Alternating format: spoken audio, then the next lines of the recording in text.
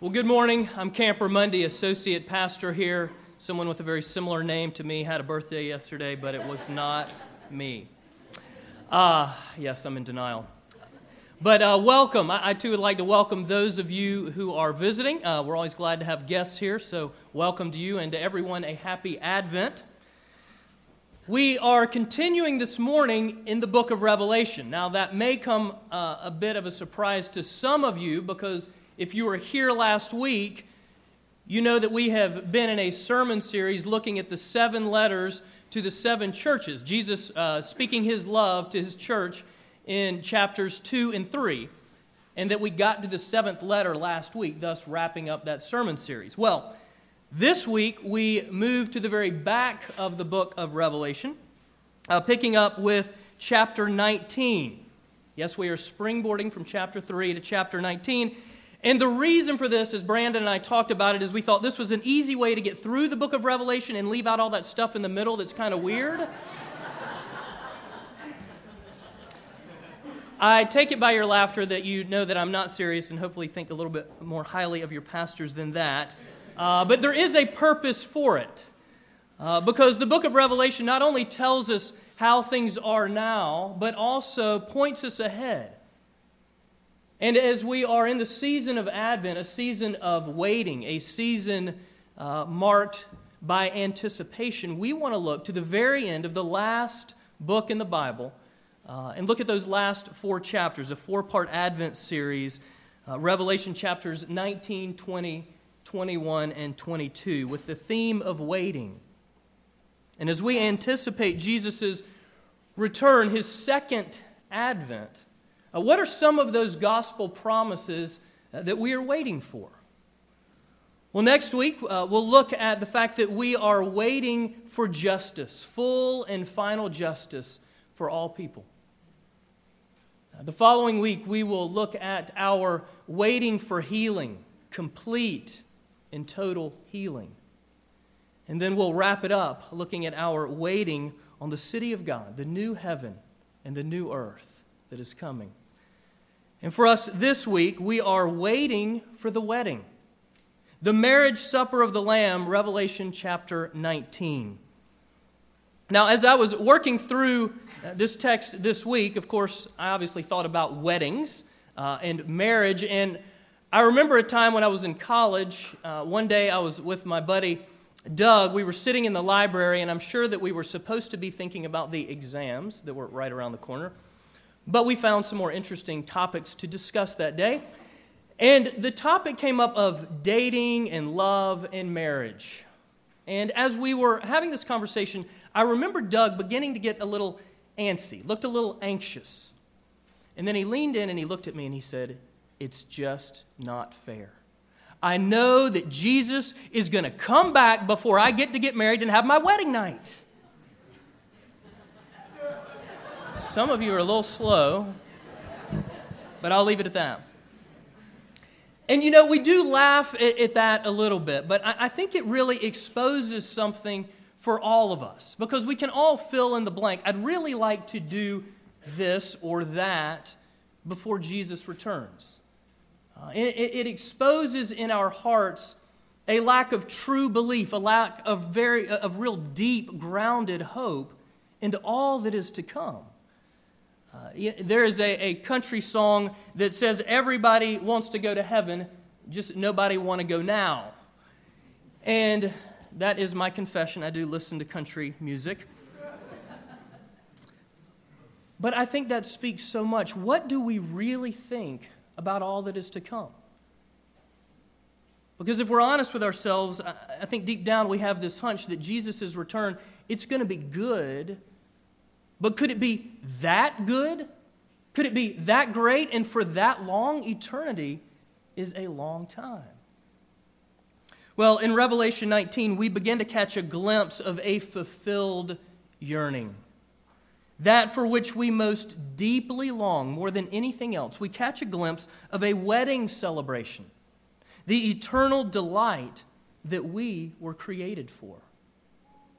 And that brings us to our text, Revelation chapter 19, verses 6 through 9.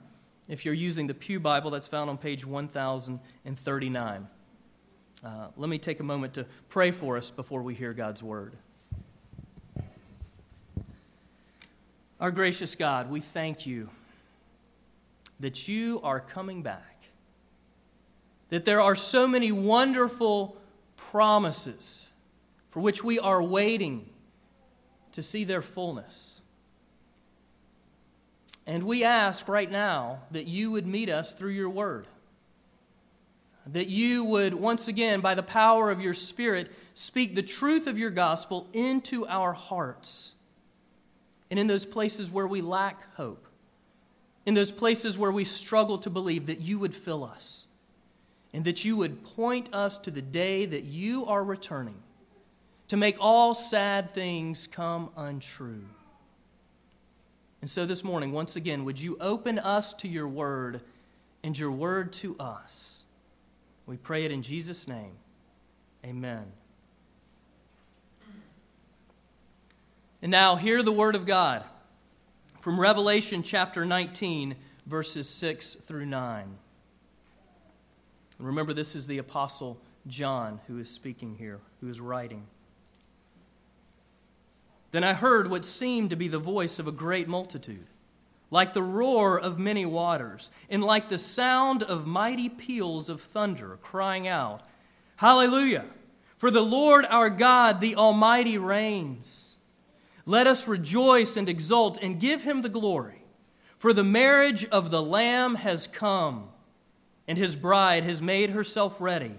It was granted her to clothe herself with fine linen, bright and pure. For the fine linen is the righteous deeds of the saints. And the angel said to me, Write this, Blessed are those who are invited to the marriage supper of the Lamb. And he said to me, These are the true words of God. And this is the true word of God. Well, this morning, as we explore this passage together, we're going to pay attention to the three major players that we come across in this text: the feast, the bride, and the husband. The feast, the bride, and the husband. So first, the feast. Here, Revelation 19, we find the feast. The feast of all feasts, the great eternal feast that celebrates the final and full deliverance of God's people, won through the blood of the Lamb, God's own Son, Jesus. Here we find the marriage supper of the Lamb. Now, throughout the Old Testament, the arrival of God's kingdom, the arrival of the new heaven and the earth, is referred to in terms of entering a great feast, a great celebration. Maybe you're familiar with this passage in Isaiah 25. Isaiah prophesies, On this mountain the Lord will destroy the shroud that enfolds all peoples, the sheet that covers all nations. He will swallow up death forever. The sovereign Lord will wipe away the tears from all faces. He will remove his people's disgrace from all the earth. And then here, listen to this. On that mountain, the Lord Almighty will prepare a feast of rich food for all peoples, a banquet of aged wine, the best of meats, and the finest of wines. And then as we move into the New Testament, here, our passage, verse 7, let us rejoice and be glad and give him the glory, for the marriage supper of the Lamb has come. In verse 9, blessed are those who are invited to the marriage supper of the Lamb. And elsewhere in the New Testament, the arrival of God's kingdom is also referred to in terms of entering a great feast. Those of you familiar with the parables of Jesus, you may remember this story. Jesus tells it as recorded in Matthew 22, the parable that we know as that of the great wedding feast. It begins, the kingdom of heaven may be compared to a king who gave a wedding feast for his son. And Jesus then talks about those who were invited but didn't RSVP, and also about the need to dress properly for the event. The kingdom of heaven may be compared to a king who gave a wedding feast for his son. Jesus is talking about his Father and himself. Jesus is talking about the day that his Father is going to throw a huge party for his Son, the day of his Son's wedding. And that will be the feast of all feasts. Now, honestly, we in 21st century America know very little about big parties. Now, we try to throw some big parties, and we have nice weddings, followed by nice receptions, sometimes even sit-down dinners. I remember this one particular wedding reception that I was invited to. Showed up at this beautiful country club, and there were over 1,000 people in attendance. Available for everyone, steak, lobster, you name it. Expensive aged wines available. This party went into the wee hours of the morning until all of a sudden everyone heard a great thunder. And outside on the front lawn of this country club, a huge helicopter landed. And the bride and the groom began their honeymoon by taking off in this helicopter.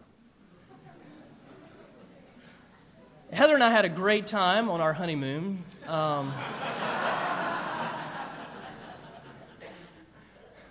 Believe me, that was not our helicopter. But think about that. That seems like a big party.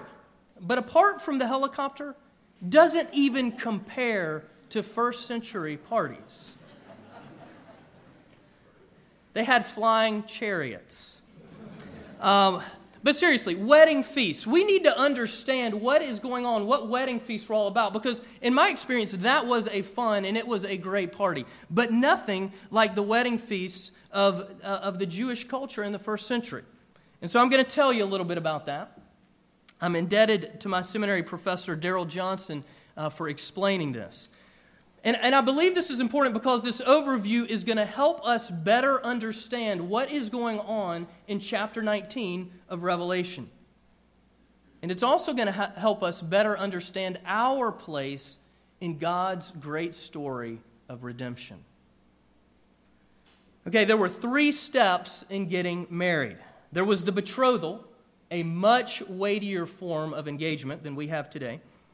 Then the preparation for the wedding. And finally, the wedding feast. So that's it. The betrothal, the preparation, the wedding feast. Those are the 3 parts. Now, I need you to hang with me for just a few moments because I'm going to lay the groundwork that we're going to pick back up in points 2 and 3 and will help make so much more sense of the rest of this text. So it began with the betrothal ceremony. The prospective groom would leave his father's house, and he would travel accompanied by his best man to the prospective bride's house. There the groom would finalize arrangements with the bride's father, settling on what's called a purchase price. And that day a woman was bought with a price, so to speak. As soon as the groom paid the purchase price, the marriage technically went into effect. The man and woman were legally husband and wife, although they would not live together for some time. She was declared consecrated, set apart for this man. A new covenant was established between them, sealed by drinking a cup of wine over which a betrothal benediction was pronounced. This cup is a new covenant. Sound familiar? Then the groom would leave the bride's house and return to his father's house. He would stay there for roughly 12 months. And during this period of separation, the groom would prepare a room for the bride in his father's house. And also during this time of separation, the bride would then prepare herself for the wedding. Now, although they didn't see each other at all during this time, and although they didn't have sexual intercourse, they were legally and spiritually bound together as one. One particular historian notes this: so binding was this betrothal agreement, this covenant, that if the man died during the betrothal period, the woman was considered a widow. And to break the betrothal agreement was the same as divorce. Okay, well, at the end of this preparation period, the bridegroom would get all dressed up in this festive attire, and then accompanied by his best man and his friends, they would make their way back to the bride's house. Now, everyone had a rough idea of when the groom would come, but they didn't know the exact hour. They didn't even know the exact day. But to add to the element of surprise, it would typically be around midnight. So they have this rough idea that he's coming. And he's coming sometime, probably around midnight. And upon his arrival, it would be preceded by the shout, "Here is the bridegroom, come out to meet him." And then with great joy, the bride, veiled, accompanied by her friends who were carrying lanterns, they would all come out and join the groom in his attendance. And then the wedding feast itself would begin. Now, as part of the wedding feast, they had a brief ceremony, what we would know as the wedding ceremony today. It involved the word take. The groom would take the bride from her home. That's where we get the Hebrew expression, take a wife, that you'll come across in the Old Testament. And after the groom took the bride, then the whole bridal party would make its way to the groom's father's house. And there they would find the wedding guests gathered and dressed in special robes. And then the feast would take off. Now, this would last a lot longer than just the wee hours of the morning.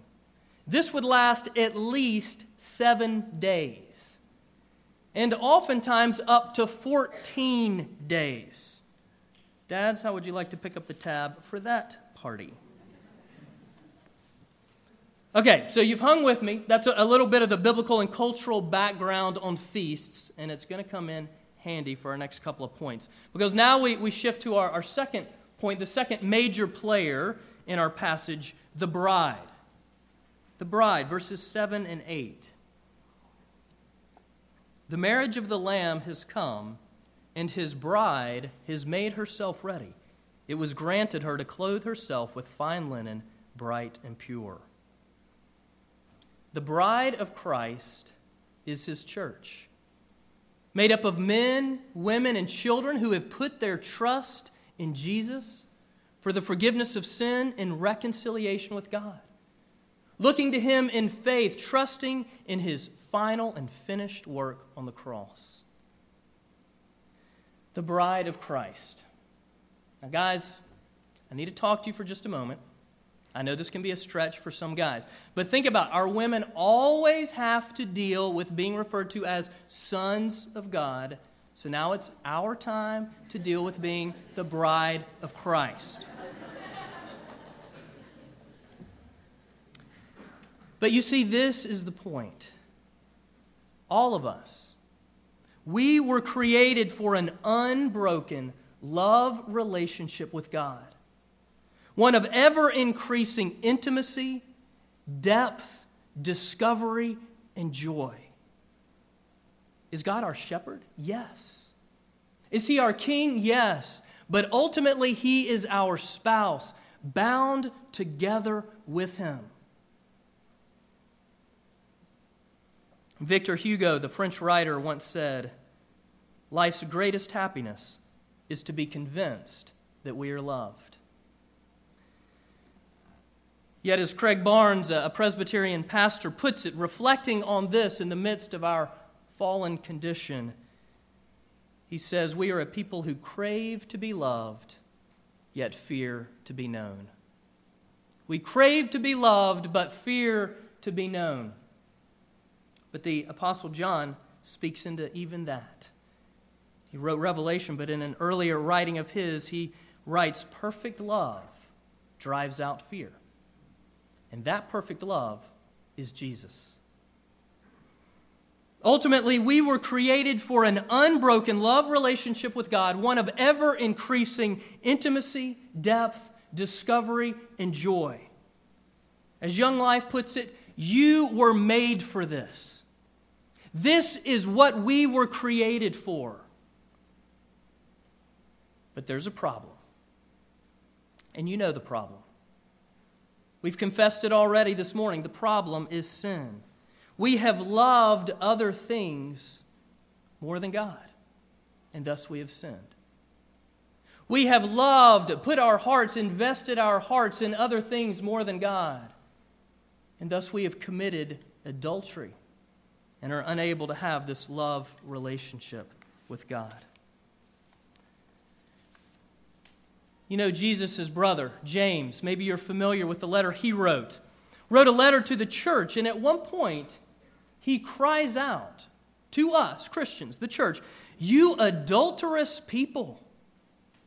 Now that's quite the accusation. And quite the contrast. If you're familiar with the letter, you know that throughout his letter, James refers to us as my brothers and sisters, even my beloved brothers and sisters. And he also warns us about taming of the tongue. So we know that here, he is being quite calculated, quite intentional. Well, in the prophetic tradition of the Old Testament, James is accusing God's people of spiritual adultery. Jeremiah states, "Like a woman unfaithful to her husband, so you have been unfaithful to me, O house of Israel." And Jesus himself calls those who reject him a wicked and adulterous generation. Weddings. Well, that's what we're talking about. We have a lot of them here at Grace Covenant. Most of the time we have them in the summer. A lot of folks, though, like to get married at Christmas time. Beautiful time to have a wedding. In fact, I believe we've got one coming up here in just a couple of weeks. But imagine for a moment that you're sitting here. You've been invited to a wedding. It's not the Sunday morning worship service. And at this moment, I now pronounce them husband and wife, present them to you, the congregation, and then bless them as they leave. They process out of the church into the commons, and they have just a few moments together by themselves in the commons, their first moments as newlyweds, while we remain in here and finish singing the closing hymn. But imagine for just a moment that as this newlywed couple is out there, another man walks in. And the new bride looks at her new husband and says, "Oh, honey, I'm so glad that you get to meet my best friend, my other lover, who I share everything with, my hopes and my dreams, and we travel. I'm so glad that he was able to make it this day." Excuse me? No, it's hard to imagine. But as one pastor has said, just as no husband tolerates a wife who takes on another lover, so the Lord will not tolerate other lovers. You adulterous people. In essence, what is being declared here is this: you are betrothed to Jesus, and yet you are sleeping with the world. Christ dwells in your heart, and yet you invite other loves into it, grasping for significance and meaning from other things other than Jesus. What do we love more than God? What are other loves that we tend to put before our Lord and Savior? Those other loves might be our family, our career, being right, getting good grades, a political cause, a social cause, many, many good things, any number of them that we end up making ultimate things. Giving our hearts to them with such passion and such pursuit that our relationship with Jesus grows cold. Loving anything more than God is sin. To give our hearts to anything more than God is adultery. I think back to our last sermon series, the very first letter in that series of letters at the beginning of Revelation, written to the church at Ephesus, chapter 2. The church at Ephesus, they are commended for their doctrinal zeal and endurance, a very good thing. They stood for truth and defended it, but they are rebuked by Jesus for having forsaken their first love, for having loved right thinking more than Jesus. In essence, Jesus is saying, I want your whole heart, not just your good theology. And we see throughout Scripture that our God is a jealous God who will not tolerate other lovers. So what are we to do? Well, the beauty of the gospel is this. As we look into the mirror of God's word, as we look in here, we see that on the one hand, we are adulterous people, lovers of the world, unfaithful to God. But on the other hand, we see that we are a loved people, loved by God, who rather than despise us for our unfaithfulness, still desires us, pursues us, and gives us grace. As we heard in the Advent reading this morning, Isaiah declares, "The Holy One of Israel is your Redeemer. The Lord will call you back as if you were a wife deserted and distressed in spirit." One theologian states, "The Lord, like a good husband, woos his faithless wife instead of seeking divorce." God comes after his bride. He comes after us to pay the purchase price, to prepare us for eternity, to marry us in a union of unending joy and delight. And that leads to our final point. The final major player in this passage, the husband. The husband. Again, verse 7. "The marriage of the Lamb has come, and his bride has been made ready." The Lamb who was slain. The Lamb of God who takes away the sin of the world. The Lamb who is our true spouse. Jesus gave himself for his bride, the church, in order to purchase her, prepare her, and marry her. In 2 Corinthians 11, the Apostle Paul writes to the church, "I am jealous for you with a godly jealousy, for I betrothed you to one husband, to Christ, so that I might present you to him as a pure virgin." Jesus is our true spouse. He is the church's one true foundation. You know the words we sing. "From heaven he came and sought her, to be his holy bride. With his own blood he bought her, and for her life he died."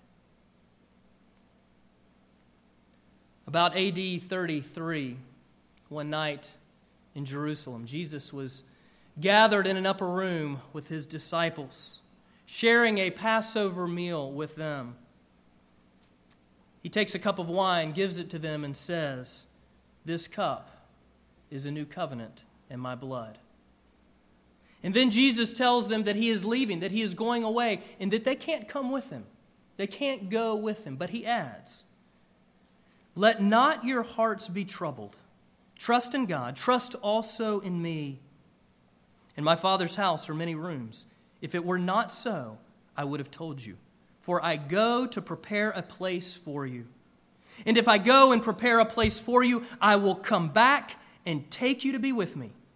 And where I am, there you also may be." Do you hear the good news? Do you hear what Jesus is saying? Jesus is the bridegroom, the husband of God's people. We are the bride, the church. Jesus has paid the purchase price with his own blood. He has sealed the betrothal with a cup of wine. This cup is a new covenant in my blood. Jesus is preparing a place for us in his Father's house. And he is coming back to take us to himself, to be with him forever. And right now, we wait. We wait eagerly. We wait patiently. We wait on the wedding, the greatest wedding celebration ever. And the gospel is the invitation. You hear it in this passage. Blessed are those who are invited to the marriage supper of the Lamb. Those who respond to the invitation become part of Christ's church, his bride. Have you responded to the invitation? Have you trusted in Jesus? Are you still trusting in him, looking to him and him alone? A fellow pastor was officiating a wedding a few years ago, and as usual, the groom was standing at the front of the worship area with the pastor just before the bride was to enter. The groom standing next to the pastor, and then that great moment in all weddings, the back doors open up, the bride walks in, adorned in a beautiful gown, and everybody stands, and of course, if you see the groom's face always lights up, and she begins to process down the aisle. Well, this groom, so excited, so smitten at the moment, he turns to his pastor and says, "I'll be right back." And he takes off down the aisle after his bride. How would it change you to really believe that this is God's posture toward you? How would it change you to really believe that this is how God in Jesus pursues you? Jesus is the only true spouse, the only one who can ever fully fill us up. And there is only one marriage feast that will truly give your soul, your heart, all the joy that you so deeply long for. And so this Christmas, as we are waiting on the wedding, this Christmas, yes, let's celebrate the first coming of Christ. We should. But let's also anticipate His return. The renewal of all things, the wedding of all weddings. This Advent season, let's anticipate the second advent of Christ. And with the Apostle John, we pray, "Come, come, Lord Jesus, come." Amen.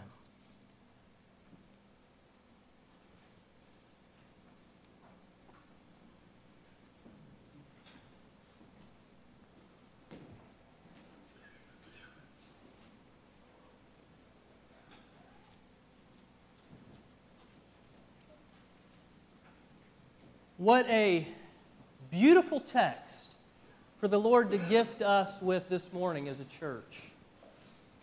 Here in the season of Advent, a Sunday where both services we celebrate this foretaste of the marriage feast of the Lamb, the Lord's Supper, a gift that Jesus, as we already looked at on that night with His disciples in AD 33, that night that He gave His church this gift, that we might not only look back, which we do, at the finished work of Jesus on the cross,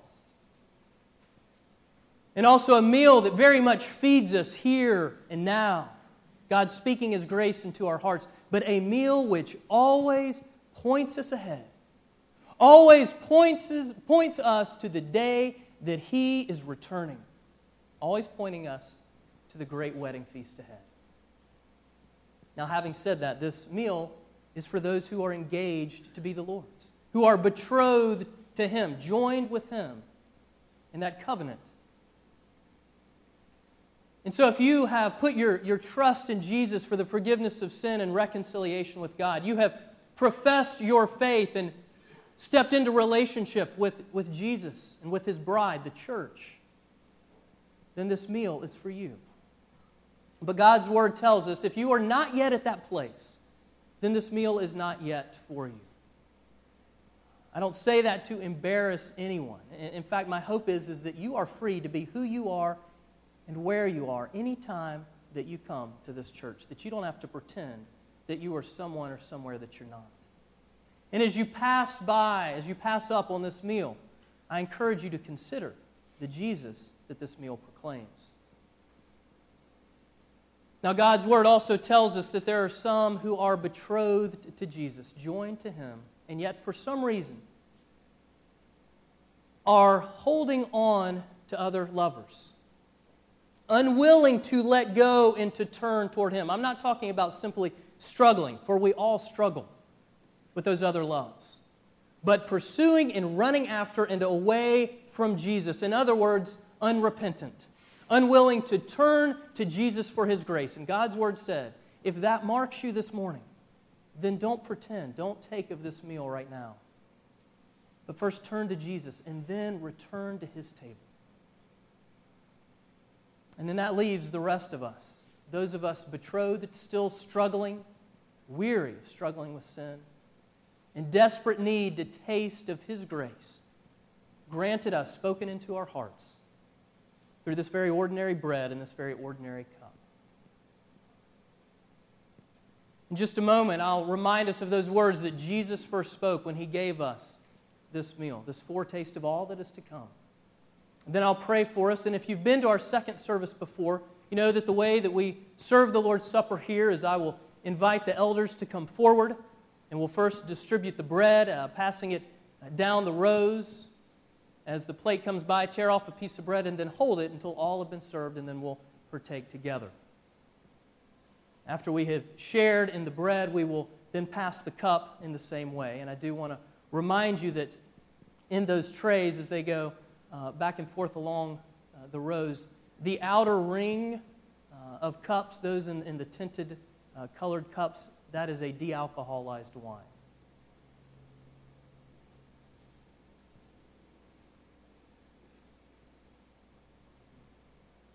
On the night He was betrayed, our Lord Jesus took bread, and when He had given thanks, He broke it and said, "This is my body, given for you.